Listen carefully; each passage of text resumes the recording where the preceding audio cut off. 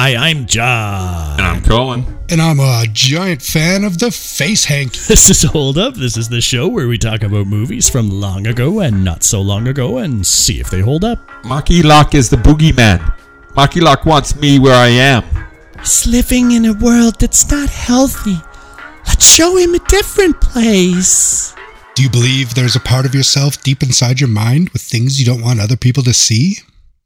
During a session when I'm inside, I get to see those things. Oh, cue the theme song. I got bugs crawling all over my body. It gets worse. The FBI has left the building. He's living in a world that is not healthy. Let's show him a different place. If we can't stop him, he ain't gonna stop himself. My world, my rules. All right. You know, sometimes you think about bad things, you do some bad things, and then you get caught and you end up in a cell. The Cell. There, that's about as good an intro as I can do. From the year 2000, when we all thought the world was going to end with computer zeros, we had this it's got to be sci-fi. It's horror. SciFi-horror? That's what Wiki says. Sci-fi psychological horror. It's got to be sci-fi because of the suits and that whole stuff. Doesn't that make it sci-fi, that technology? It's like the only part of this world that seems to be beefed up, but we don't really get to see too much of the outside world. We're mostly spending time inside people's minds in sexy skin-tight suits. Hanging from shit. Lots of hanging from shit in this movie. 2000 brought us this flick, and it had Jennifer Lopez, Vince Vaughn and Vincent D'Onofrio, Marianne Jean-Baptiste, Jake Weber, Dylan Baker, and a few other faces you would recognize, like Dean Norris, who is what's his name from Breaking Bad? Yeah, we almost Hank had Schroeder. Yeah, Hank. Thank you so much for that. We also had the coach from Major League, James Gammon.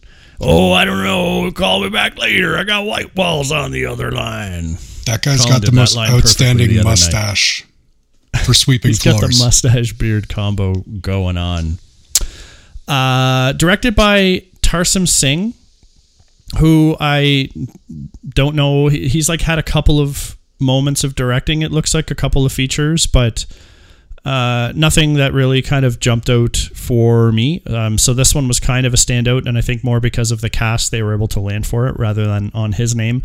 Written by Mark Protosevich, who also wrote Poseidon and I Am Legend. So take that as you will. This movie was made for around $33 million and ended up bringing home $100 million in the box office, because certainly there are not a ton of sci-fi movies like this. Not at all.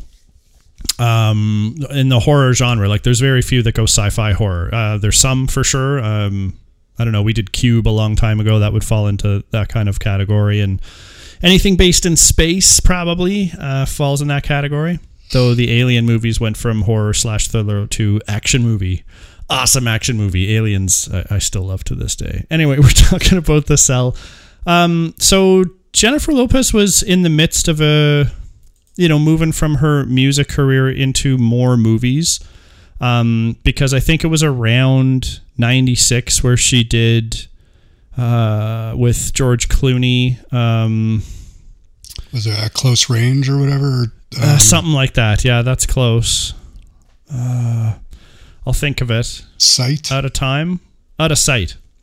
There you go. Out of sight. That was 98. I just found that. So that's Soderbergh. So, like she had been in Anaconda before this, and I don't think anyone was ever looking at Jennifer Lopez and being like superstar. She was like music and extremely talented at that. But once Out of Sight happened, that started kicked some different stuff in for her. So this is a result of that, and we'll have to talk about if this was a pro or a con for her career. Good move, J-Lo? I don't know. Let's see. I don't know. It led to Gigli, so... Oh, well, we all know I've never seen it actually, just because of everything I've heard. Yeah, no. Maybe I should neither. actually give that a listen. I don't think so. So the interesting thing about this movie is that if I saw this when it came out, and I was thinking I probably had, but as I watched this, it became pretty apparent to me that if I had seen it, I didn't watch the thing the whole way through. And so it was kind of all kind of new to me. And as one of the big reveals in the movie was happening, Colin's like, if you've seen this, then you'd remember, because this is fucked up. There's like five or six things that happen in this movie that you don't ever forget. And just visually, I'll never get some of these things out of my brain. Yeah. Did you feel that way this time, John? There are definitely things that stood out in this movie, especially when Vince D'Onofrio turns to her and says, "Where do you come from?" I mean, it's like a famous line. Yes, it's very famous for this movie. No one's ever said those just a little words side in joke that there. order before. We were looking for quotes, and that's a little Jesus side joke there. Do not even. He's but no, gonna this fucking movie, comment, and then I gotta fucking get into it just to fucking defend the very fact of the point. God damn it! It's a good quote. So parts of this movie definitely stood out to me visually, because so much in this movie, one of the reasons it hits as hard as it does is for the art representation. So it takes a lot of homage, or I don't know, what's the right word it's for influence. it, Brent, when we're doing things based on heavily influenced on different art styles, fine art styles, and that makes it really, really interesting, and the way it's woven into this movie kind of makes sense too, because it's Vince D'Onofrio's crazy psycho character is into this kind of stuff and art. And so that's what the inside of his mind is kind of like, mixed up with all the other fucked up of murdering people. Yeah. So that was reasonably woven into the story in a way that made it really, really visually striking movie. Yeah, I remember. Yeah, it's incredibly striking. It's so surrealist, right? Yeah. I remember seeing this, and it's interesting to me because it happened to me this time too, but for as horrible of a monster as the D'Onofrio character, the serial killer in this movie is, when they start delving into his mind and things, and they talk a lot about him being mentally ill in a very serious way, and that's why he ends up going into a coma. I mean, it really looks at his character in a very sympathetic way for someone who does the horrible things that he does do, and most serial killer movies do not do that in this way, so that's very different about this movie. Or did you guys feel the same? Did you guys feel part of this sympathy for his character? Oh, yeah. Yeah. And it's strange, not strange. It is kind of strange the way they did it, because she ends up saving him at the end of the day in a weird way. Yeah, and that doesn't conclude the movie or move that towards the end either, because it's Vince D'Onofrio who gets a clue and chases down where the girl is. Jennifer Lopez's character doesn't have anything to do with finding. D'Onofrio, Vaughn. Yeah, Vaughn. Oh yeah, thank you. The other Vince. There's a lot of Vince Vaughn. I just realized that. Yeah. Surprisingly, yeah. Yeah, Vincent. The only two Vincents so he solves the crime with good old FBI and police work, which Jennifer Lopez's character had nothing to do with. So once Vince Vaughn goes in the suit and then gets out, from there, Jennifer Lopez's character just doesn't have anything to do with the girl being found. So it's really that next, half hour of the movie where she's taken him into her mind and the whole nipple ripping off thing, and she kicks the shit out of him and then saves him, and she's like, I am good at what I do. And I'm like, yeah, but you fucking kind of saved a serial killer. Yeah. I don't know what's that guy's mind like? Oh, this is I don't want to get into too many strange questions, but I just kind of thought about this. Is after she saved him, does he did his body die? Yeah, I think she kills him. Mm-hmm. Yeah, she does. Okay, cool. But saved him. She at least kills the monster, and then the boy is dying, and then we don't see. So I think it's interpretation left to you, kind of thing. Yeah. But still, then she's like saving a serial. But she's like, in the way she's doing it, she's preventing him from becoming a serial killer because she's saving the kid that would have been. But I don't know if that's saving the man. Like, I guess that's definitely an open for interpretation thing. But I mean, anyway, you slice it, she was being compassionate towards a real sick fucking monster. But he was sick because he had the brain tumor and because he was completely mistreated. So yeah. And she wasn't mean to him. She was mean to the monster inside of him, the thing making him a monster, right? Or that part of himself. Yeah. Excuse my voice, by the way. I've been suffering a cold. I think that kind of makes it okay, right? Her being nice to this guy, like Colin said, you sympathize for him when you see, like, he's not just abused by his father. He is terrorized, like beaten with an iron. They describe the injuries he has one time in there, and it's way worse than you usually ever see as far as like child abuse goes. And so you see all that horrible stuff for him, you do feel for that guy. And so when she sees that stuff, and then she's with the kid and she sees like inside of this guy is basically just a kid. You see him at the beginning. He's very immature intellectually. Well, it's other things they do too, because he can't watch directly the women that he's killing die. They do that well because you see that right away, and it gives you an indication of who he is. Mm-hmm. Yeah, he's almost like he's afraid when she's still alive in the water, the first one, or when she does her final kicking. Yeah, he can't look. Yeah, and then okay, so that is interesting. Like, we can all agree that a sympathetic view of a fucked up killer is interesting. Because not only within the context of this movie, like, I think this movie is trying to ask a bigger real world question about this, is how fucked up, and I don't know if it's getting into accountability, but why are fucked up people fucked up who would do heinous things? And this one is basically saying it's like it's a medical thing and like out of their control ultimately. And I don't know, like that's totally interesting. Like, that's a totally interesting theory, because then that means that like when serial killers are caught, I don't know, what does it mean? They shouldn't be put to death? Well, I mean, that's a big question, right? I've heard that question put across other things as well. Like, excuse me, just mentioning the topic is very sensitive, but like with pedophiles, right? Because the pedophiles themselves in some cases have come forward and said, like, I've never done anything, but I have these urges, and I know it's not right, and I don't want to act on them, but there's something wrong with my brain. Yeah.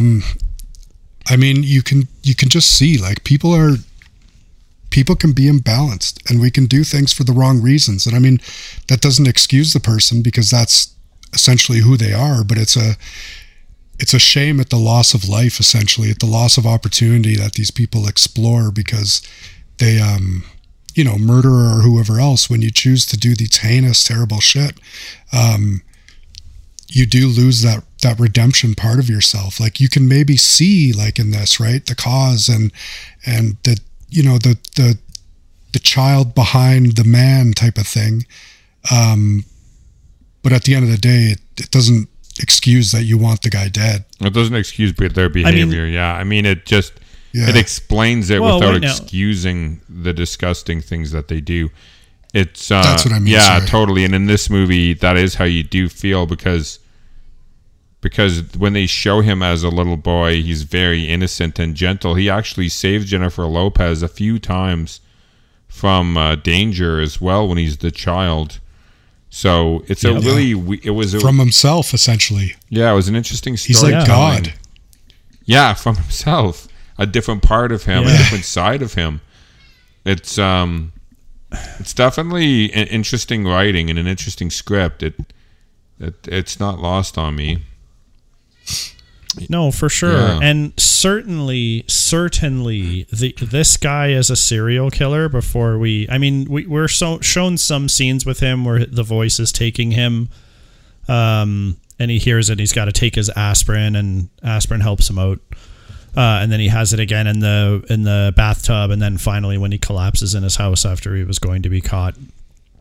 So that's kind of interesting, but yeah, as a serial killer, this is one of the strangest, most unique, and most fucked up that I've ever seen in any movie. This rivals Silence of the Lambs for how, instead of Hannibal the Cannibal, and how intricately he would cook people and delicate things and feed it to other people. That's fucking way messed up.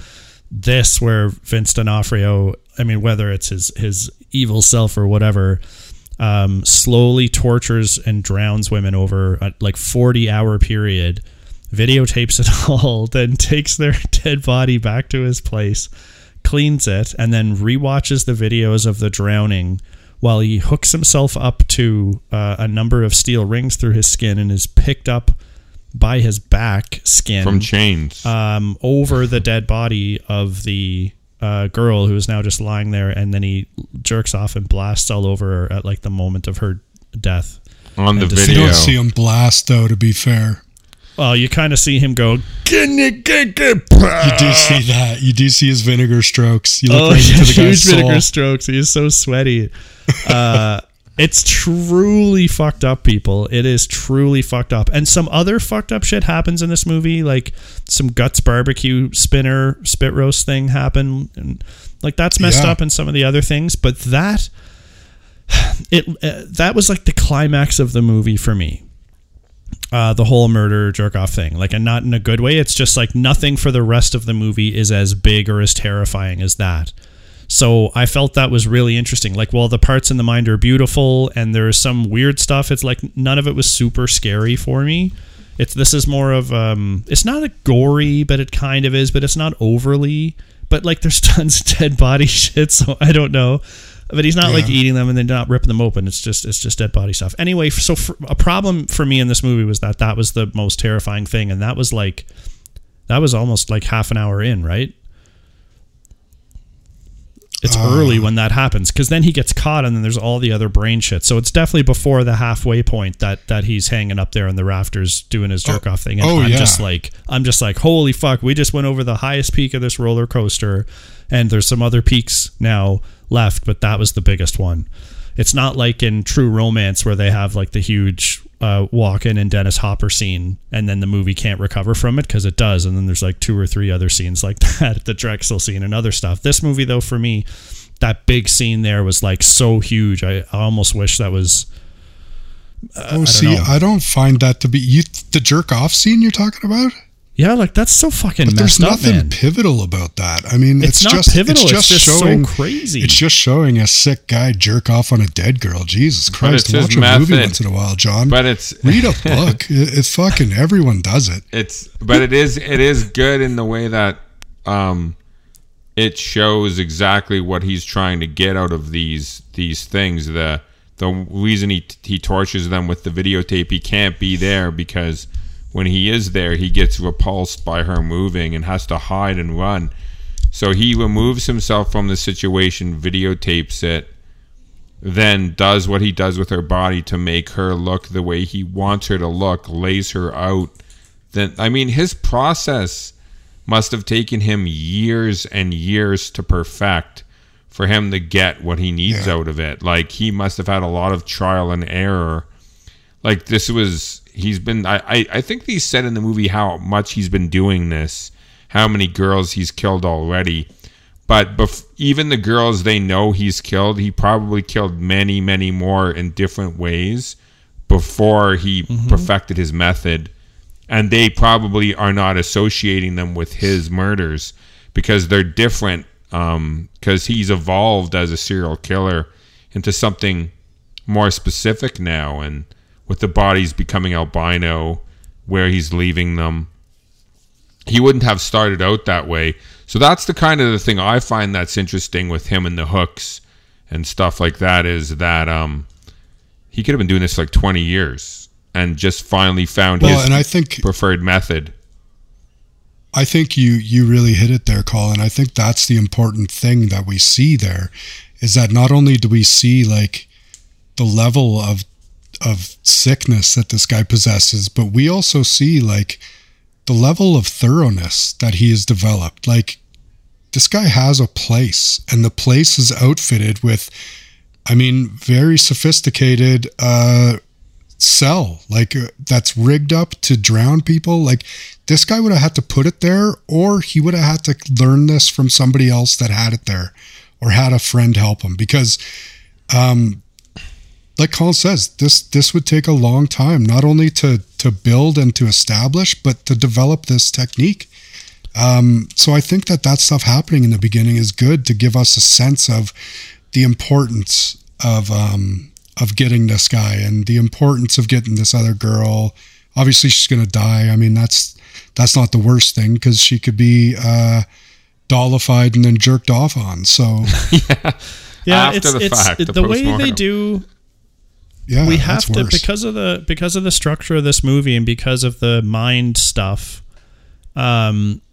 It's an interesting story structure here, because you have to show D'Onofrio doing his thing very quickly, and you also have to have them solving the crime to capture him by the, I don't know, it was by around the halfway point that his body ends up getting taken. So typically in a movie about a serial killer, like the climax would be where they capture him or do whatever, or maybe that would be like more towards the end. But this movie skips over the investigation almost entirely, right to the meaty stuff of the clue that turned them around.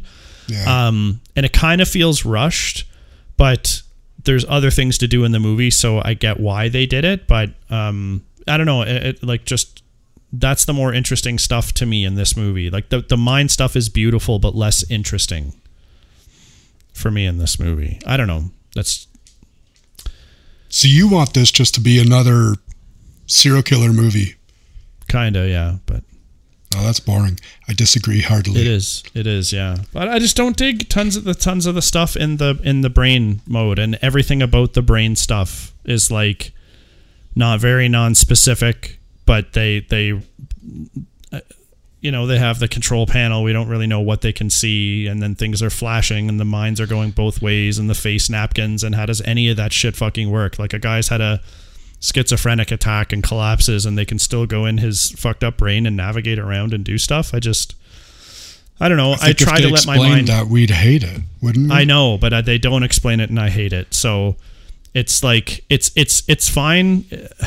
as some like art and a way to do some fucked up shit, but it's just not my cup of tea for this type of movie. Yeah, that's interesting to me though. That's the unique spin would usually be at least a plus, but here we have one of the three doing an unusual. I wish this was an ordinary movie. Yeah. Well, I kind of weird. Well, I can't say we do a lot.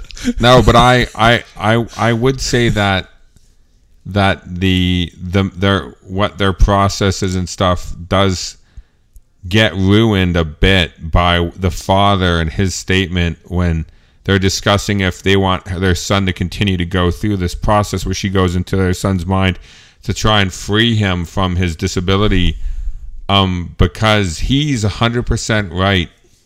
Everything that's happening inside there, they have no proof that anything that she is experiencing with their son is nothing more than a hallucination in her own mind.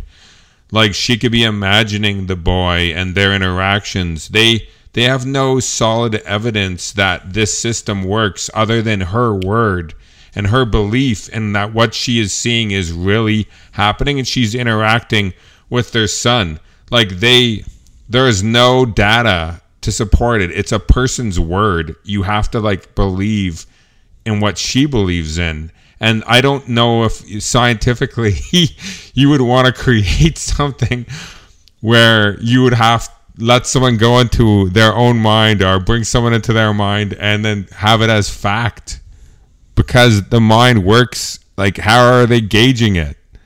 That bothered me this time. And it was the scene. If they would have never had the scene where the father would have questioned it, if you would have edited that scene out, and you could have edited that scene out because it really doesn't do anything to the story. You could have still had the exact same story. Her. But that it does cast some doubt. That has cast me some doubt in this process. She's been Yeah, well, maybe you're supposed to have a little doubt, but I don't know why that would. Like, we see it. The dad having doubts doesn't change what we see. But I don't know what we see in reality. She's with this weird kid in a desert. He's mucky muck. He's got a strange face and hand claws. So I don't know if she's helping him or not. Yeah, could that not like be a her nightmare? Appearing on the ground. I guess that's progress because you're telling me it is. But I'm like, I don't get it. Like, what's the solution? What if you guys know that it appears to me there's no definite solution. Like, it's not a perfect science. That's why she's debating bringing the boy into hers. The technology is proven. They don't doubt the technology because that black woman is the one that founded it. And they even say, they're like, you know, we trust you and everything. It's Jennifer that they don't trust. So it's not the technology that they're talking about. It's her. But how is the technology proven? I don't understand how it's proven. All I see is two circles. Why do you need that? Why do we all of a sudden need white papers on I know, everything? but all I see on their system is 2 green circles. So what is it proving? Like, she could still be just having a really crazy dream and not interacting with the other person whatsoever. Like, they should have just never had that scene. I would have never questioned the validity of the process had the father not made a very valid point. That writing I kind also of wouldn't have questioned I don't think the father does make you guys are so the way they work with the tech is they show her working with the kid and she can't help him or doesn't help him. Either way, he resists. Then they're like, this whole thing is bullshit. And so I'm like, okay, is this whole thing bullshit? And she's like, she's the best. I'm like, okay, but I didn't see that. So she just whispers through the whole movie. Then she does the Vince. She's like, I want to take the boy into my mind, but they don't do that. And then the Vince D'Onofrio thing comes along and she makes that work. And then the end of the movie is her, like, for the first time, I guess, having brought the boy into her world. And she's all like, sexy, this is going to work. And I was like, you know what? I would have preferred to see something along the lines of that she helped the boy, like, out of a crazy situation, and she's like, it worked when I brought him into my mind, and that's why she goes to work on D'Onofrio with this revolutionary technology. Could be like that, but he's way more dangerous. You can't let him in your mind. And she's like, no, it's the other way around. And then we'd still end up at the same spot at the end of the day. I like this. I like the way that the boy is a lost hope at the beginning, and then she risks her life trying the method that she believes would work in the beginning on the boy, but they won't let her because they believe it puts him at risk. She takes a chance with her life and does it with the serial killer, thereby proving herself and saving the boy. I guess, but like not I guess, it's exactly what happened. No, but she kills the serial killer, right? The evil part of the kid, also killing the kid. Yeah, so, the kid wanted that. The kid was like, that's fine. Fucking do me. That's fine, but like the other kid who's in a coma, he's not like a bad kid. He wasn't an abused kid. Like, what's the save there? Like, that's what I don't understand is like... She's bringing him out of a coma. The idea is that she can recover the boy's mind. I know that's what she wants to do, but that's the technology. Well, it's her as a therapist that is being challenged. Can't the technology... Not the technology. Can't the technology do more than that? You're saying that it's limited to just... But they can't use it for other applications? I thought all the technology I'm not saying they can't use it for other applications. Okay. I think certainly they could. They learned also that they could do a reversal and that would work. So it's probably cutting edge, but I mean that this thing is clearly in a huge facility. They have put a ton of money into it. That stuff doesn't happen with all that refinement for a product that is not proven. I saw like 4 people. Yeah, well, they don't have the facility was big. You saw them walking in and out of it. They did have a big office building, yeah. Because they said the police have left the building. Yeah. I don't know. There's obviously some money behind it, but I thought all the machine was a way to link the brains. No, that's it. No. She's there to save the boy, to try to recover the boy. But she's just she's being a psychologist to the boy, and the suits and stuff just are a medium that connect them. It's like a telephone call, but the telephone's not pulling him out of the thing. It's just allowing her, like, she's trying to convince him ultimately to come back to the light side, come out of the coma. Mm-hmm. Yeah. Right. So And in Vincent D'Onofrio's case, she had to kill him in order to make that whole thing work the way she wanted. Like, there was no bringing him out of it. There was no bringing him into the real world, right? She just like, I'm killing you, but it's in a noble way because you're acknowledging your young self. But for the other kid, she's like trying to wake him up, get him out of the part of the mind that he's trapped in, this little desert area, so they can find the rest of the big world outside, and that will wait. That's using the part of his mind that will make him awake. That's how I interpreted it. No, I think it's because the boy, when she's in his mind, there's all the limitation of him, right? Not only is he in a coma, but he's a boy. He doesn't know the technology. He doesn't know what's going on. She's trying to encourage him to learn, like sail. We're going to go sailing today. And there's a little boat, right? Or whatever. And she's like, no. And then at the end, she brings him into her world and she shows him like this amazing visual, surrealist like way of opening his mind to like, she brings him sailing in this creative way at the end, showing him the possibility. And she's like teaching him how to like open his mind up again and begin to make that transition, I guess, back to conscious life. Okay.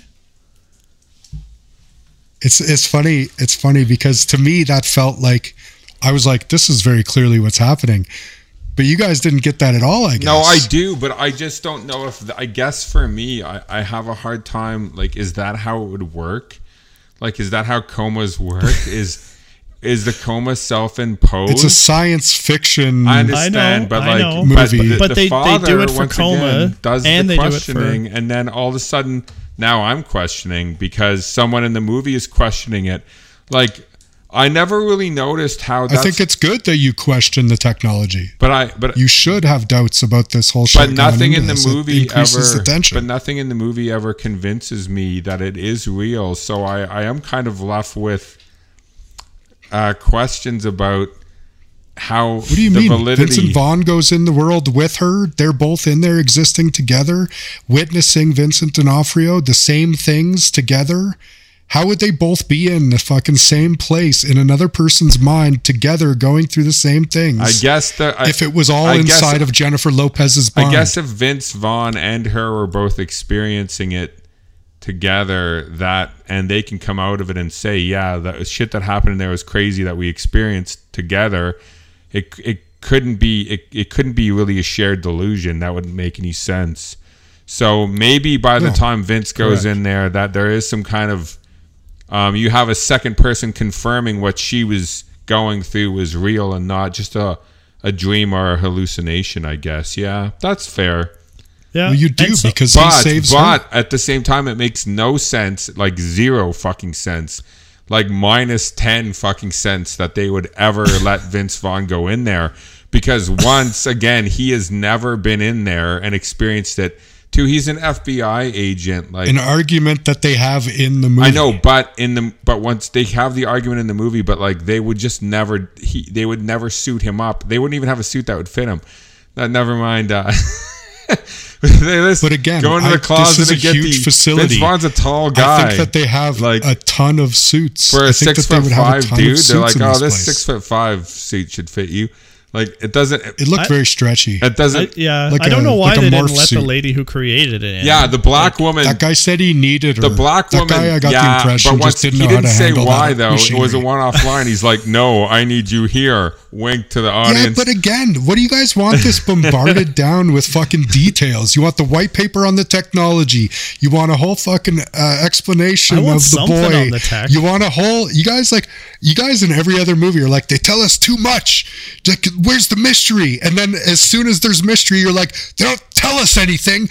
Where's the explanations? Okay, there's definitely a middle ground. There's definitely a middle ground for that, because this one, like this technology involves hanging suits for no reason, handkerchief over the face with digital barcodes on them, and IV, and that's it. And then the people lie next to each other in the room, and there's these big solid tables that come up. Like, it's just enough for me to go like, what the fuck? And nothing is ever explained. I just need I need something. I just need something. In this particular case, that's wild to me. I totally I can let don't. so many things go. I just don't. She gets the needle. She's got the thing on her face, the electrodes. I can tell that wires through the eyes somehow. And the thing she has to go through. Sleep.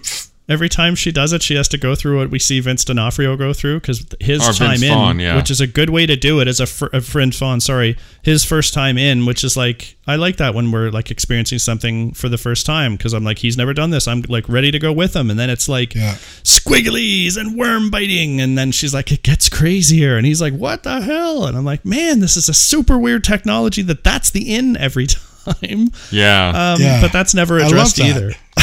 See, I don't give a half a fuck about that. I like the coolness of it. Some stuff can just be cool, you guys. No, I know, sometimes. But I disagree. This movie is a visual fucking. I would have assumed delight. So I'm trying to think of a lot of this stuff is just meant to be part of that. Right? It's artistic visually. Yes, but I think a good example. I mean, there's so much of that once they're inside. I think a good example, and this would be the only thing I'll ever give this movie any credit for whatsoever, because I don't like this movie. Well, there blows the ending. But but Inception, when they put... Colin did, how much better? How long have we been recording today? He did that much better this time. No, I'm not Normally talking about... he says what he feels I'm about not the movie talking in about 10 The minutes. Cell. I'm talking about Inception. Oh, okay. So the way Inception, because I don't like Inception. The way Inception does when they go inside of the mind or whatever, when they go into their dreams, they put the thing on and they fall asleep and boom, they're in a room. And like now they're in their head. This whole like 2001 time warp thing where he goes inside the mind, to me seems very silly. That like when you fall asleep and go into a dream, you're not like, that's not how my mind works. Like, why would you make something where you have to be this transported in such a weird way? Technicolorly, that doesn't... Inception does. I don't get the impression they built it that way. It's just how it works. But why would it work that way? I mean, to me, it's such a nothing I know, detail. I don't know why you guys are hung up on it. I know we're nitpicking. I would say, you seem like we're just talking about things we didn't like about the movie. Like, I know, but it seemed like you're like, I don't know why they have to, and I'm like, they don't have to. They just did. I wouldn't have gone in that direction, and I found it to be silly, and didn't really like that part of it. That he should have woken up in a room. I can tell you, it was a fucked up room. But I did like it. No, that's fair, and that's totally fair. Like I said, the very first thing when we started talking about this movie was I gave it a compliment because of the way they approached the serial killer, like in a very, very interesting, sympathetic way, which is, I'm trying to think if there's any other movies that do that, and I'm having a hard time thinking of any that have ever approached it that way. So I feel like we watched something recently where they were doing that. That makes it very unique.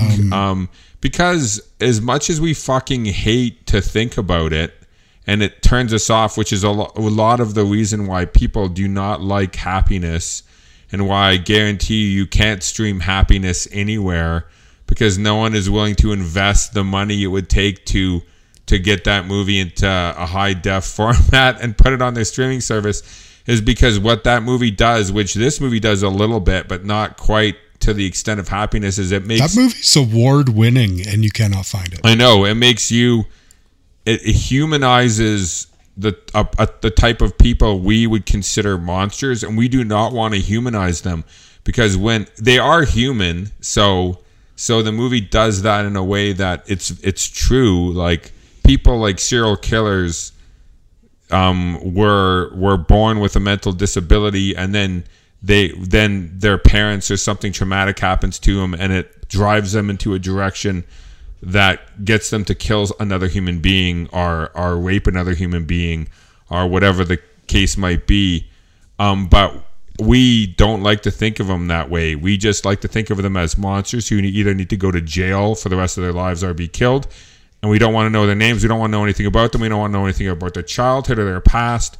We just want them to be monsters. And this movie does challenge you in that way, which is interesting. Yeah, that's the biggest takeaway from this movie is I won't say sympathizing, but humanizing a really fucked up character. I think I do feel bad for him in scenes where he's bleeding out, and then it's showing his not evil self on the side with the stab wound, and he's the little boy.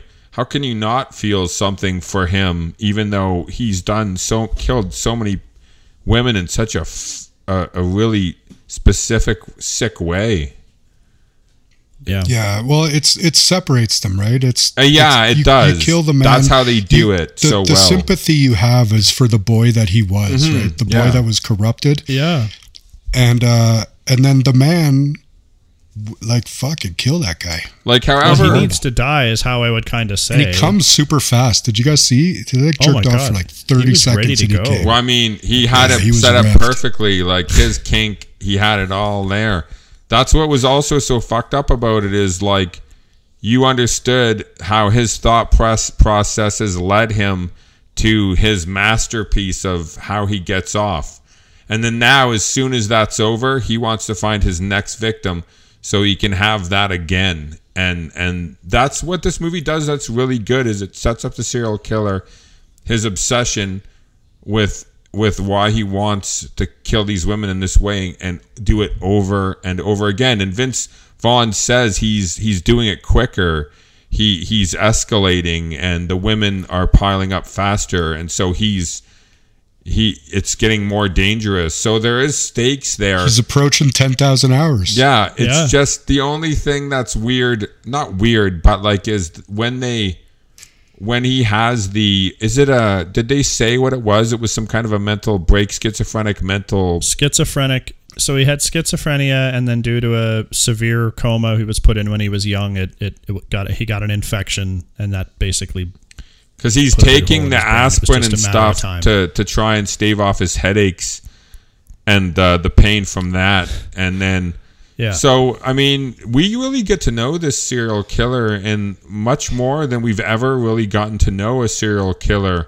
Even more so than, say, a Hannibal Lecter in a movie like Silence of the Lambs, or like we really get his backstory and see his lifestyle, how he lives and stuff. It's once again very unique and strange.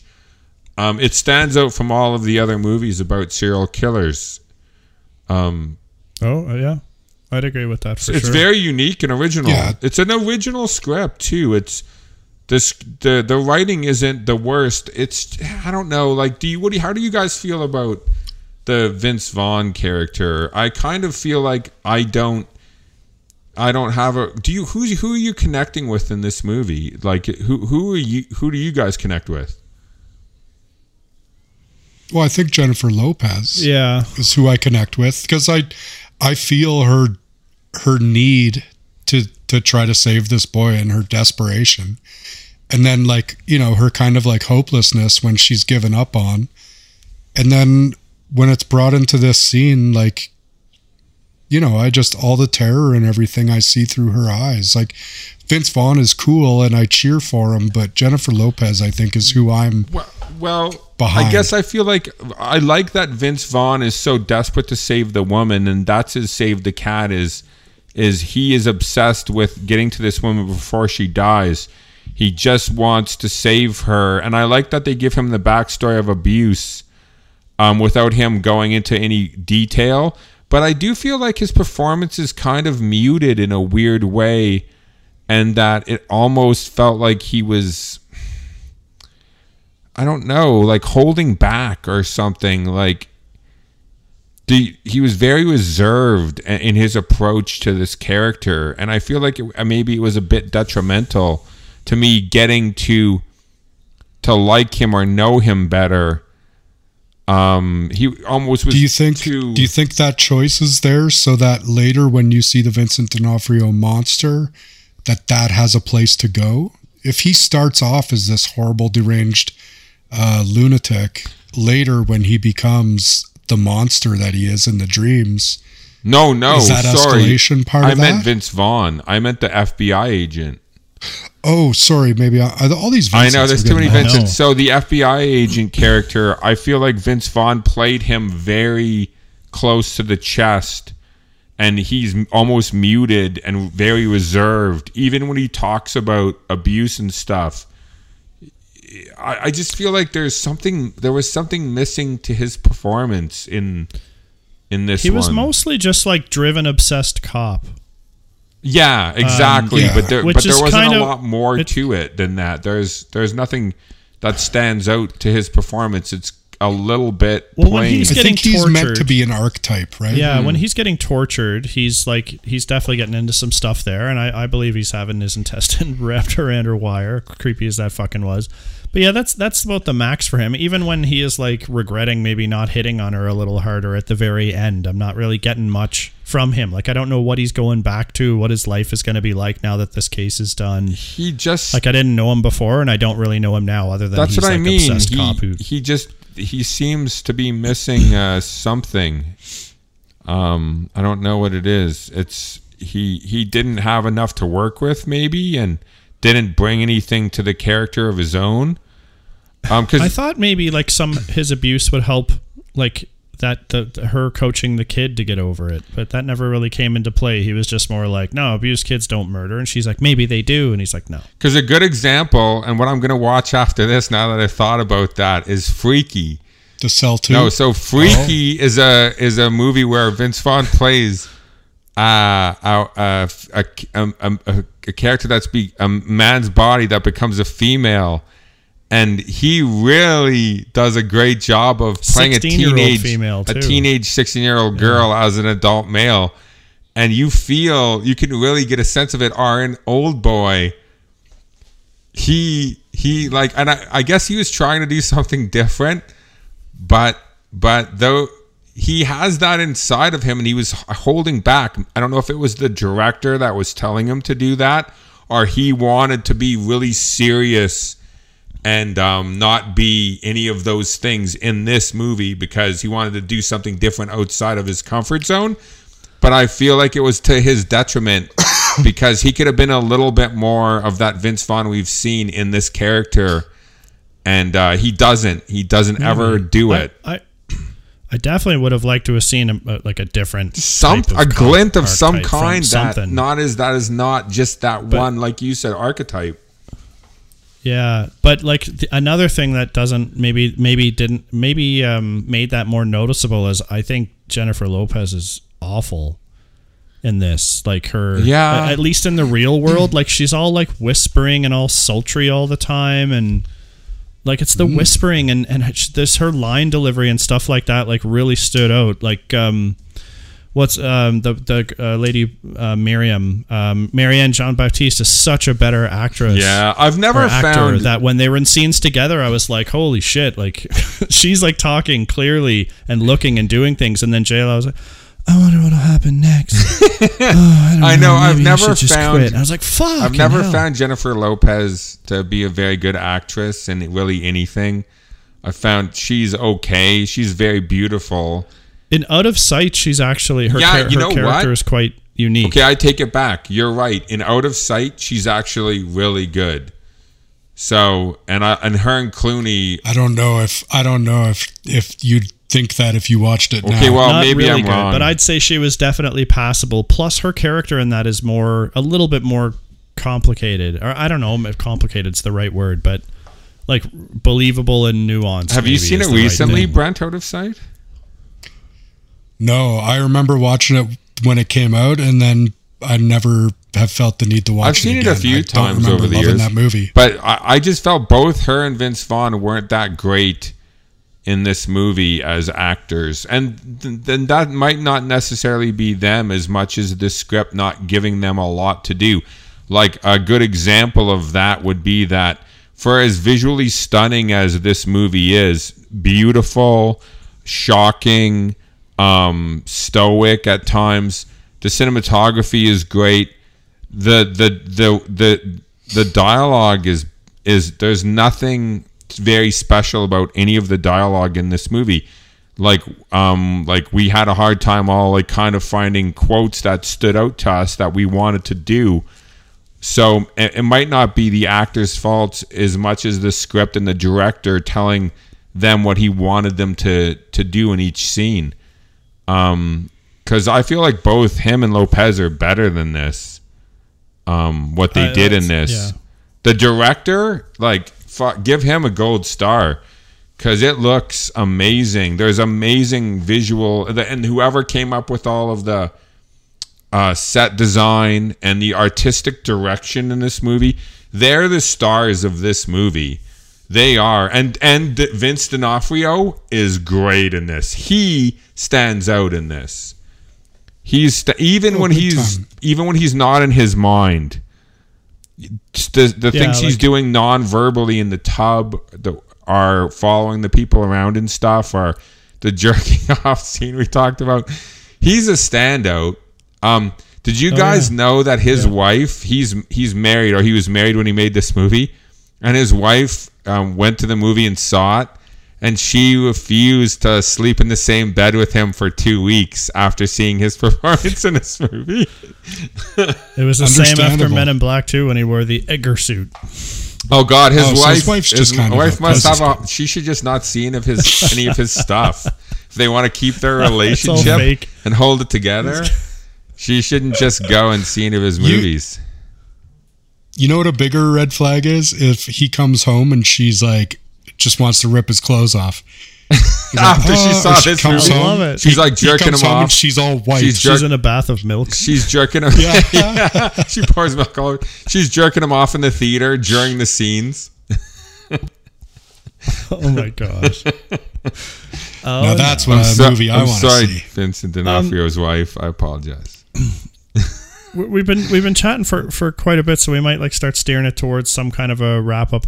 But we can also get into some other stuff. One thing I definitely wanted to bring up was Brent on our crew here has some art history in his recent history. So there was a whole bunch of like famous stuff referenced in this flick. Do you want to anything that stood out to you there that you really appreciated? Yeah, I mean, in the beginning, it looks very Dolly-esque, obviously, right? Obviously. Well, sorry, it's like the desert and the big flowing stuff. It looks like it's like some of the stuff of his wife. Yeah. I used to have a poster on my wall that kind of looked like that same thing. It was the white dress and the desert landscape. This place is a real place, I found out, which is very cool. But so the Dolly, there is the Damien Hirst stuff when they split the horse. Damien Hirst does it with a cow, but and his doesn't still too, breathe, right? And everything. Shark is just encased. I don't know if the shark is split. It is. I can't remember. Yeah, I think it's in half, maybe, if not in a few pieces that I saw. Could be. Yeah. He has a few, I think, like this. Weird. But yeah, the Damien Hirst, the odd nerd drum, the Dolly stuff. Some Geiger. What else? Geiger in here as well. Yeah. Shit. I can't remember, but that horse thing at the beginning, the Bucephalus, is also from something that Hillary knows every time we've watched this. It's she just loves that fucking horse. Yeah, Bucephalus, the war horse. Yeah. Fucking crazy. So like those references it's cool to know more about them from someone who knows a bit about this. Like Brent was filling us in as we were watching it, and it's like, oh, this looks like this. And Brent's partner Hillary is also a talented artist, so knew a lot of the reference material, which made it way more interesting to watch, because you just might be looking at the three people sitting with their open mouths up towards the sky and being like, what the hell? But that's based on a similar piece of art. So because of our love for this visual style, we've actually seen this director's other film, not his other film, like he only has two, but one of his other films of this same type of visual kind of splendor, and it's called The Fall. And it visually is unbelievable, very hard to find. But if you can, it's worth it just to see the visuals. I won't say that the movie was overall a great movie, but visually this director is unbelievable. Yeah, it looks like he directed a Lady Gaga video. It looks like he's done a lot of videos. REM, someone involved. I think he did some REM videos, like The Fall actually gets rated. Losing My Religion. Yes, thank you. Apparently, there's some of the stuff in this movie is based off of that. Shoot, kind of loosely. Yeah, it's funny that you say that, Brent, because IMDb gives this movie a 6.4, The Cell, And they give The Fall a 7.8, which is quite a bit higher than The Cell. I mean, maybe I'm remembering wrong, or maybe I was in the wrong mindset. The poster of it looks amazing, though. I'm looking at the poster right now. I really suggest watching a trailer of the movie if you can. Yeah, I will. Afterwards. It's right on here. Yeah, I'll check it out, and you'll get an idea of it. It's crazy. But nice. But does my girlfriend loves surrealist films, so we dip our toes. But does The Cell hold up? I don't know, and Brent said The Cell 2, which does exist, straight to DVD movie in 2009. Does this movie hold up? Who wants to go first on this? Last time, I'm on the fence with this one. I gotta be honest. I'll go first if you want. Go. This holds up to me. I don't think that's probably a surprise. I do find myself in the defense position, but I think that's because I am also a fucking horrible contrarian and devil's advocate, and I find myself loving the opposite position quite frequently. So I do. I like Jennifer Lopez's performance. I think it's good.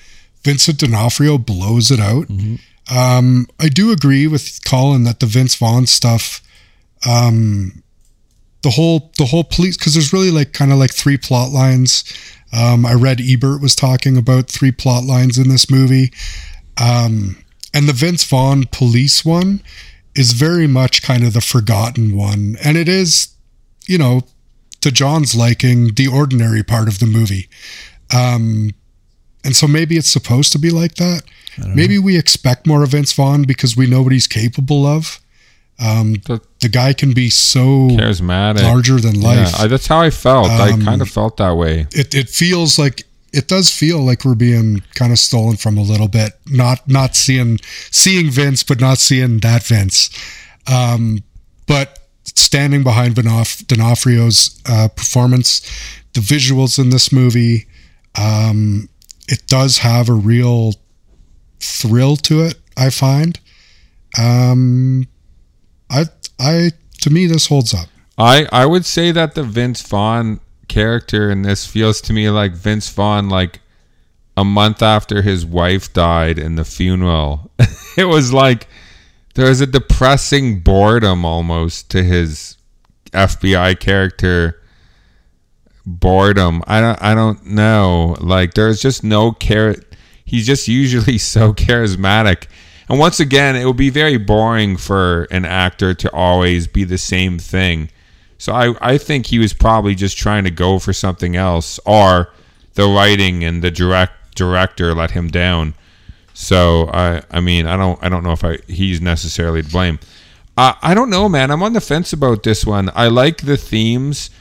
I like the whole serial killer, the way they approached it, and the serial killer is really good in this, and D'Onofrio is really good in this, and even he has a dog and stuff, like all of that. I know him better than I know Lopez and Vaughn, and maybe that's a problem because I don't like. Is that okay? Maybe that's okay. Like I don't know. It shouldn't be, but fucking. I said I wasn't going to swear this episode, and damn it. But anyways, it's too late. Yeah, at least I saved it to the end. It's like so borderline for me because it makes a lot of the writing mistakes. Yeah, I don't like Lopez's character. I don't like Vaughn's character. The technology should have never been questioned because then it left me questioning it the whole rest of the movie. And that is not something... He didn't question the technology. He questioned Jennifer Lopez. You misread this. So a perfect example is The Edge of Tomorrow. The reason that The Edge of Tomorrow works is because I'm not questioning that this is happening to Tom Cruise and that it's a hallucination. If I was, that would wreck the movie. I never questioned that this is really happening to him. I don't know. It's borderline. I think people should see this movie. I think if you've never seen this movie, you should 100% check it out. You could watch it with the sound down and get a ton out of this. But at the end of the day, I feel like it doesn't hold up. Man, you cannot say shit like that and say that. What would you rate this out of 100? Like a 6. Because of the writing. It's 6? because of the writing, man. You cannot. The writing is everything. A 6 out of 100? No, sorry, a 6 out of 10. So I give it a splat on Rotten Tomatoes. So 60%. Yeah, 60-ish. It's because of the writing, man. The writing is there's so much here, but the writing lets it down, and it didn't have to necessarily. And the acting, you can't have your two main actors be so boring and unlikable. Like, they should have been... The two main actors... When she's in the mind and stuff, D'Onofrio's the main actor, one of them. But Lopez and Vaughn... It's Lopez and her, I think. They survive, and we end the movie with them, and we start with Lopez. I mean, it's their stories. Vince D'Onofrio steals the show, and that's credits him. And the writing of the serial killer is just so much better than the main characters. I think that was the problem, was whoever wrote this had such a great idea for the serial killer and put so much time and effort into their backstory, their personality, their methods, their dog, where they live, what they eat, like the aspirin, all of those things. And he did nothing, none of that writing and work for the other characters. He perfected the bad guy and didn't perfect the heroes, and that's why it fails for me as a hold up. But once again, you should see this movie. There's things that as a filmmaker, a writer, things you'll get out of this, are just as a casual observer, there's things about this are beautiful, stunning, sensational. And if you love art and you have a history of art like Brent and Hillary, that's why Brent and Hillary love this movie. All those comments and then doesn't hold up. But once again, the reason... You should see this movie, 6 out of 10. It's beautiful, sensational. Vincent D'Onofrio's breakout role doesn't hold up. But the reason that you and Hillary have a bigger soft spot for this movie and you say it holds up is because your love of art and the way that this movie... uses it as such a divine inspiration is why you guys... It's very possible. I love horror. I love art. Yeah. And this movie does so I understand. And once again, that is definitely... You're looking at things in this movie that I'm not looking at in a different way. And that's really an emotional connection you have with it. And for me, it usually always comes down to the writing. And then this just fails in that respect. I just like to dig in because it's so... I know, but I mean... The question has never stopped being a question to me of how the fuck do we decide what holds up? Like, because sometimes it'll be like the movie was great and then the ending, fucking 2 seconds, is enough to break a movie. That is, it's not even the ending. It has nothing to do with that. And it's, for this one at least. No, I'm just saying as an example. Yeah, right? No, I hear what you're saying. As a whole, from beginning to end as a movie... and a story, I just don't think it holds up. John, break my heart, Jonathan. Yeah, it doesn't hold up. I won't pull the knife in slowly. Yeah, I had no doubt about you. I would be guessing Colin, like this movie. If you were to ask me on a score of 100, it'd be like 35 or 40.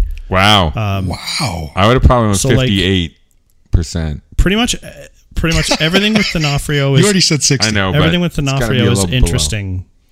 Start to finish, right? Even in his dream world, that stuff's interesting. I hate everything else, like Lopez's character and her trying to save the boy, that I don't get how it works or how he's even going to be saved and why he's got those claw hands in his coma world. I didn't get it. And then she's going back there at the end and will save him. I was like, then what was the point here of all this? It seems to me like this movie is making a point to say that people can be redeemed. Or if you like trace even an evil person's thing back to where they were hurt, if we could fix that, then they'd be okay, and then that would be all right. But I don't know, we just can't go back like that. This guy like does horrible things to people, and I wanted to see like his like burn him to death or something crazy. Like he didn't deserve what he got in the end. I don't care if he was abused as a kid and the other stuff too, because Vince Vaughn says abused people don't murder, so it's not an excuse. Although it does ask the question, and I love that. It's my favorite thing about this movie is that it asks that question, and you come up with some fucked up answers in your head. Yeah. So kudos for doing that. It's got some good themes and stuff. I would like to make one note that boy doesn't have claws and crazy eyes all the time. No, he doesn't. Much like everybody else in the dream world that can change everything about them, he only does that when he's angered or scared by her. Yeah. And he hisses and then runs away and his face gets weird. Before that, it's not the case. Okay, but that's fine. No, you're right. He does switch like that, but I don't know why or how any of that works. And I just ask questions based on that. And I'm like, I don't come up with any answers, even as like trying to extrapolate from my fairly intelligent brain. I'm going to try to hold on to this, but I won't, because the next time you guys say the exact opposite thing about a movie, and I'm like, fuck, I know that you guys fucking would hate this normally. And then I forget that this is the movie. So please remind me. Colin brought up Inception before. I don't question the tech from put it in, they fall asleep, and then they're in a dream. Fine. What bothers me about that movie is the dream within the dream within the dream. And that they have the tech. What bothers me about that movie is that they break the rules all the time. Exactly. They state what the rules of the technology are, and then they break them. They don't do that. But and their explain-a-log in that movie is like, why are we going? And there's no explain-a-log in this either. But they're like, here's the tech. I know, but who cares why it works? But they're like constantly changing. Like someone said, break the rules. They're saying, oh, and if we do this, we'll go into the subconscious of Leonardo DiCaprio. And they're like, why? And they're like, well, because Leonardo DiCaprio has been in the dreams more. And if you've been in the dreams for like a long time and you're the one that's been in the dreams the longest, then you go into your subconscious. It's like, okay, that makes no sense. Just because you're saying... You're describing every Nolan movie. And I'm like, just because you're saying it out loud doesn't mean it makes sense. So, but in this movie, the tech without explain-a-log doesn't make any sense. And why they've created it and what they're trying to do with it doesn't make any sense. And I don't need it explained. They just needed to do a little bit better writing of what they were using this tech for, like, and how it was being. I don't know. There's something wrong with the tech. There's something wrong with the tech. It just doesn't add up. I don't get it. Like she went into Vince D'Onofrio's brain only so he could say where the woman was.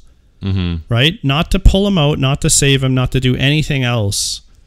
But she can't get that, so she ends up going back in just to kill him, I guess. I mean, she does keep trying to get the info, but when she can't like torture him to death to get it by ripping his tits off, she stabs him through the heart and then kills the kid. And she's like, victory for me, and now I know I can save the boy. And I'm just like, I don't get how you know you can do that now. I get you can pull someone into your brain and now you can do some crazy things to them. She could kill the boy. Maybe you can open that kid's head, but how does that cure his coma? She knows she could kill the little boy now. She should kill him. She should stab him with her sword, shoot arrows into his wrists. She probably. I don't think it's ever proven that she can save the boy now, but I think what it does prove is that her theory about the other technique has merit. Fine. Right? She's proven that there's an ability there for her to manipulate the environment and possibly have more of an impact. Okay.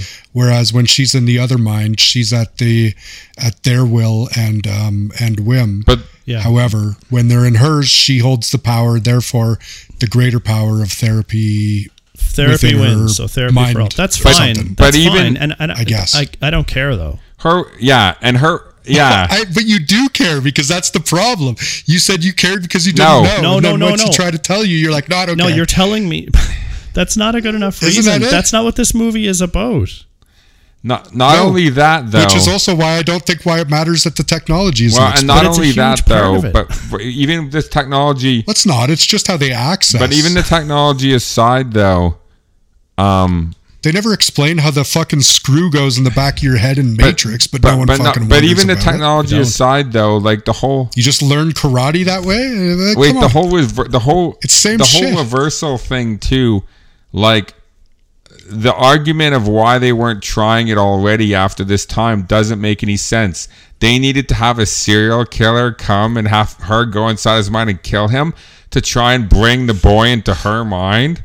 Like, where she controls everything, and she, like, to me, the argument about not reversing it didn't ever make any sense in the first place. There was no argument to not bring the boy into her mind. Cause she's like, because how will it affect you and stuff like that? It's like she'll have all the Miriam said it could be too much. She'll have all the control. If she brings the boy into her mind, she'll have all the control. She'll be able to control the environment. She's going into his mind, so she has less control. Like, the argument never made any sense since the beginning of the movie as to why they weren't trying this. And then a serial killer comes, she goes in and stabs him with a sword. At the beginning, when she talks about the reversal, Miriam explains why she can't do it to the boy. The theory is that it would shock him too much and it would ruin any chance. To go into a different environment that she creates? Yes, because he's in a coma. He's a little boy in a coma, and all of a sudden he's not even inside his own mind anymore. She's worried that the trauma would be too much. They say, would it throw him in a double coma? What's the trauma going to do to him? Like, he's already in a coma. It might take away the chance of coming out of a double coma. Double coma. Anyways, makes triple it coma. Once again, it's triple just coma. It's all speed bumps, and then it becomes nonsense. It's the speed bumps I find you guys are trying hard to find. No, the speed bumps. John has a distaste for this movie, and I'll accept it. But I do think that a lot of your guys' problems are also silly. Think about this too, John. This was for John probably a first watch. And these are the impressions he's gleaming off it with not being a lover of art and having no nostalgia towards this movie, and being a Vince Vaughn fan, and not liking horror, and also being a Vince Vaughn. And it's not really a horror. This is a thriller. This is not a horror. This is a thriller. The line is very thin, I find. A lot of horrors are in the thriller. I know. I'm just saying, if I wouldn't call this a horror movie, I wouldn't. That's not what at least that's my opinion. Maybe it's categorized as that. I mean, they spend a lot of time in Vincent D'Onofrio's mind and inside of a serial killer's mind. And with killing a particularly deranged one. Bodies and, but I wouldn't, would you guys consider, I wouldn't consider Seven a horror. Seven is, to me, is a thriller. Seven's a thriller. I think it's I would categorize this. Yeah, it's a thriller, horror. I would categorize this with Seven. Seven, I think, is characterized as a horror too. Yeah, isn't it? I think so. Thriller.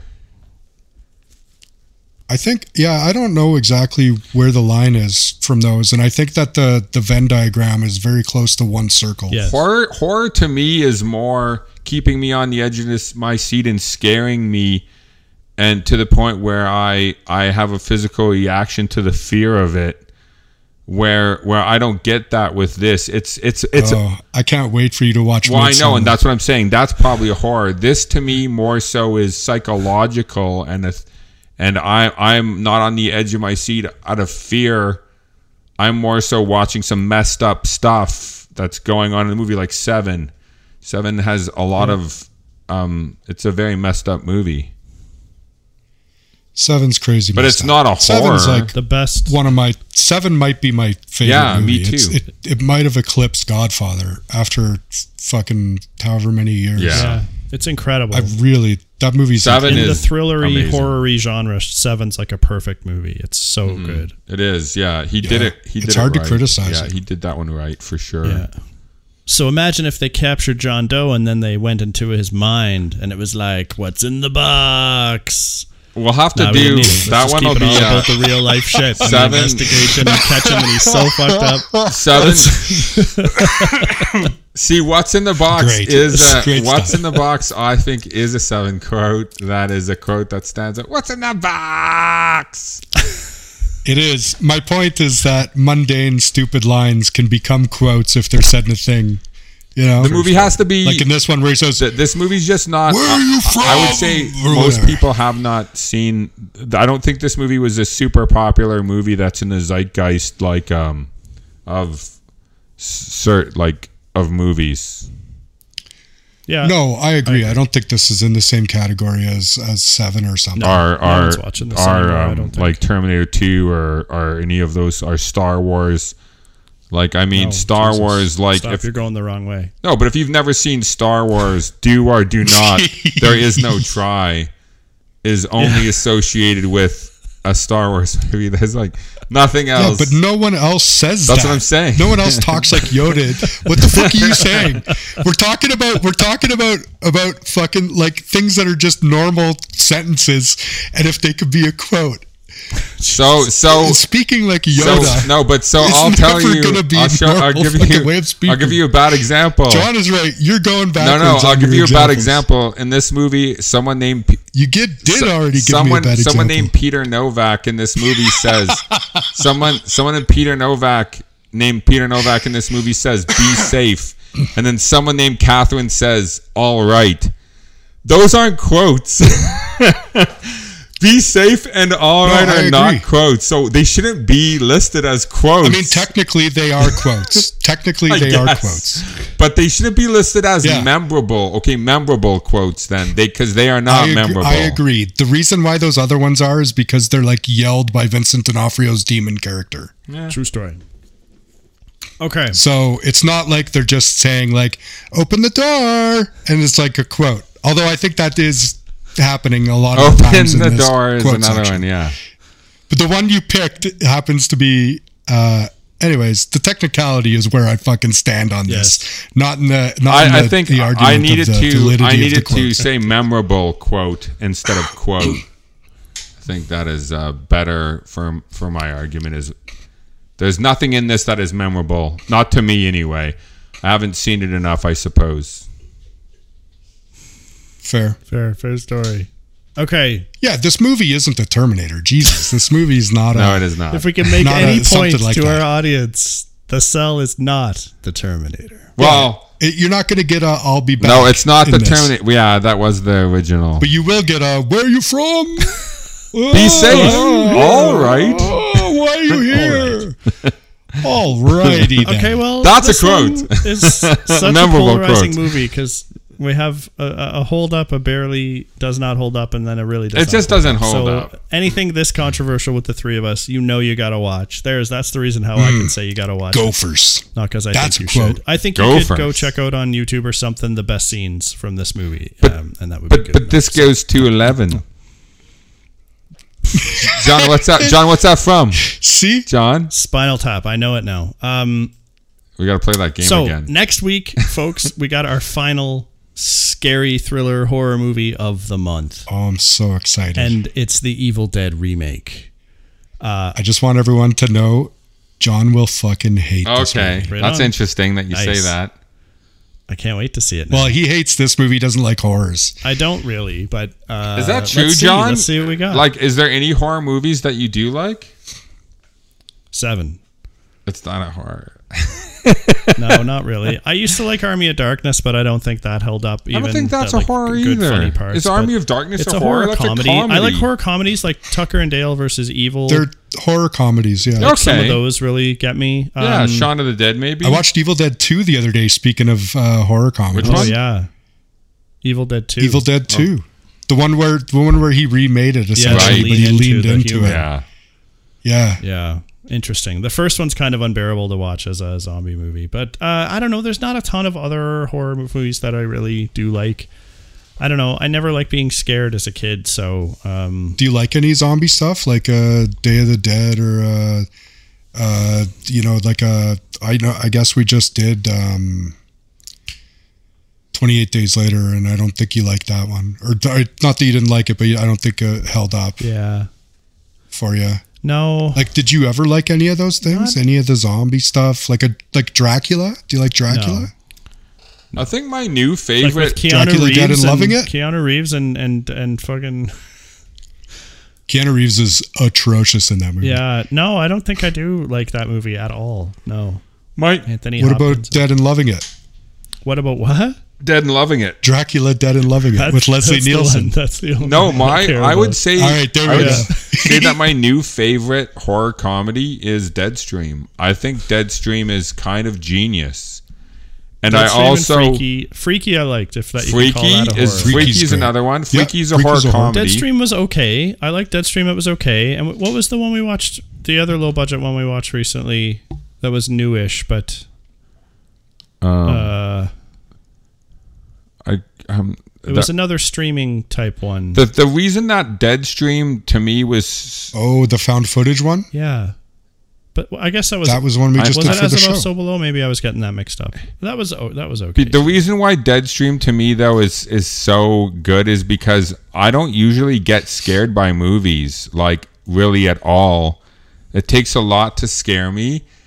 And I didn't like his character for the first bit of the movie. I found him really annoying. He's a YouTube personality and he's always explaining everything to the camera and stuff. But I got so scared when stuff started happening in the movie, and I laughed so hard. I could be laughing 1 minute and then be terrified the next, and I've never had a movie do that to me. Like Shaun of the Dead or any of those movies have never scared me. I've found them more funny than anything, but Deadstream actually got me kind of scared. So I give that huge kudos because no one's really made movies that do that to me. Brent, do you get scared? Do you find you get like scared, or do you just enjoy them but not get that sensation like out of the movies? Rarely do I get scared during a movie, but do you know what does scare me? Late at night in the dark, I'll play horror games and the hair will stand up on my fucking arms. That's how I get myself. Movies don't really do it. I just love the movies. I love the creativity and fucking wildness of it. Yeah. Right? That's what I look for. I try and appreciate elements of them that way. They don't like, especially the supernatural ones. I don't believe in any of that. So none of that is ever going to appear real to me. Like the way that Vince D'Onofrio was killing women in this to me is like the most terrifying bit. That kind of like what could happen in the real world, like that kind of torture and eventual death. That stuff bothers me, I guess, is the realism. the way to put it. It does feel very real, the serial killer element in this movie too. The way he kidnaps them. Yeah. They even show they just show so much about him. His method of kidnapping them and capturing them and using his dog to trick them, and he's very effective. That was all interesting. That was all interesting. It's so good, man. It's so good. It's good. Yeah. They should have just had another story with the good guys where you liked them and got to know them just as well, and it made a little bit more sense, at least. Yeah. The whole going in the head then would be a throwaway, and you can't do what you do here if you don't focus on it. Yeah. I don't know. It's tough. That makes sense. It can't be a throwaway part of the movie. No, it can't. No, that's a good point. It's tricky, right? It's tricky to balance what he balances in this movie, but I do find that that he does a serviceable job. This genre is definitely something I would love to conquer as for a writing project, for writing a horror movie. A very short, low budget horror movie would be tough. There's so many, and it's such a popular genre to write for, and it can be so profitable. But the thing is, theoretically, you should be able to write any kind of story low budget, but horror gets a lot of the passes because you don't have to show the shit. Yeah, right? I just think it's coming up with that idea. The terror can always be unseen if you explain it well. I think it's coming up with that idea that's original enough and interesting enough, and then also being able to write it where it builds tension, it's scary, and keeps you on the edge of your seat. It's a skill. All writing is. It's a total skill. This is different than every other genre. It's very specific in what you can do in it. I used to think, and I used to say on the show, that horror movies deserved a different level of review because they're shit, right? But over the past 3 years, I've been diving into them, and usually for a couple months around Halloween, I get real thick into horrors, and I have to say that there's a lot of really good stuff out there that's just lesser known or, just obscure. But you see like stuff like that new M. Night Shyamalan, that's fucking solid. That is... Yeah, I appreciated that one a lot. To me, that's a thriller, and that's probably the best movie I've seen. And that's a stuck in the room. Yeah, it is too. Yeah. So like you do a lot of work. Yeah. I would say that's probably one of the best movies to come out in the last 5 years. Even that's how good that movie is in all aspects. Knock at the Cabin is one of the best movies I've seen in 5 years. Okay, just before we kind of jump off here, the other horror movies that I had exposure to a long time ago and stuck in my mind were the trauma ones. The Toxic Avenger. Oh my and God. all those insane like B-level craze movies. Like there's some insane shit in some of those. Like flicks. Swamp Monster and shit like that? Yeah. The Toxic Avenger was the one I saw, and then there's like a sequel or two, and it's always like super low budget, but like insane gross and tons of nudity and weird humor, and then like a bit of scary jump stuff, but just mostly like weird, disgusting, torturous stuff. Like if you want a true mindfuck, go take some mushrooms and watch some Trauma. I like it. I like that you used to watch that shit. I'd never have seen Toxic Avenger, but I know Toxic Avenger for sure. Yeah, there's a that shit is wild. Yeah, I remember seeing where he rips his rib out and gives it to a dog or some shit like that. Is that Trauma or is that something else? Fucked if I know, but that's a nice guy. Anywho, that's a dog lover. It is a dog lover. Give him one of my own ribs. Okay, let's call this one done, shall we? The Cell 2 out of 3 saying not as great, but the 1 out of 3 saying pretty fucking stellar. So get it into your eyeholes. It is a glory on the eyeballs with some of the crazy nice art, but that's that. Evil Dead Remake will come next week. We look forward to that one with you folks, and maybe I'll hate it, maybe I won't. I'm going to try and love it now, Brent. We'll see what you think about that, huh? I want you guys to try and love it. It's just... I'm excited to watch this one with you guys. Sweet. I haven't seen the Evil Dead movies as much as you guys, so I'm very... To me, I won't be comparing it to the original because I really don't remember the original that much at all. John and I have even been to Evil Dead. I've been to that. I've seen that. Oh, did you go with us? Yeah, of course. I wish we were in the Splash Zone, but I've been told that in Las Vegas they have it on a regular basis. So maybe when I go in November, if someone joins me, maybe we can go see that as a show. If you do go, can you please get me another shirt? Oh, that's a great idea. Favorite. It just had the little silhouette of Ash with the chainsaw on the did yours wear out? You washed the shit out of it and it's gone? I wore it until it was okay. Not Yeah, proper for I'm wear sure that's anymore. there. I'm sure the merch is still available. Okay. Nice. Yeah, if I go for sure. Into us. Some Ash remake next week into our eye holes. Right into your ash into hole. your ash hole, Sean Connery said. Okay, folks, that's enough for us today. We'll catch you in the next one coming up next Sunday. Thanks for joining us on this one. We appreciate it. And as always, until we see you next time, enjoy your shit. Thanks for listening, everyone. Make sure you follow us on Instagram. Our handle is holdup_podcast. You can fire us a comment or two, add a movie to our wish list, and we always post a hint about our next episode in the middle of the week. Feel free to drop us an email directly if you've got some feedback for us. Our email is podcast.holdup@gmail.com. Our podcast can be found where most podcasts are these days: Podbean, iTunes, Google Play Music, Spotify, and Player FM.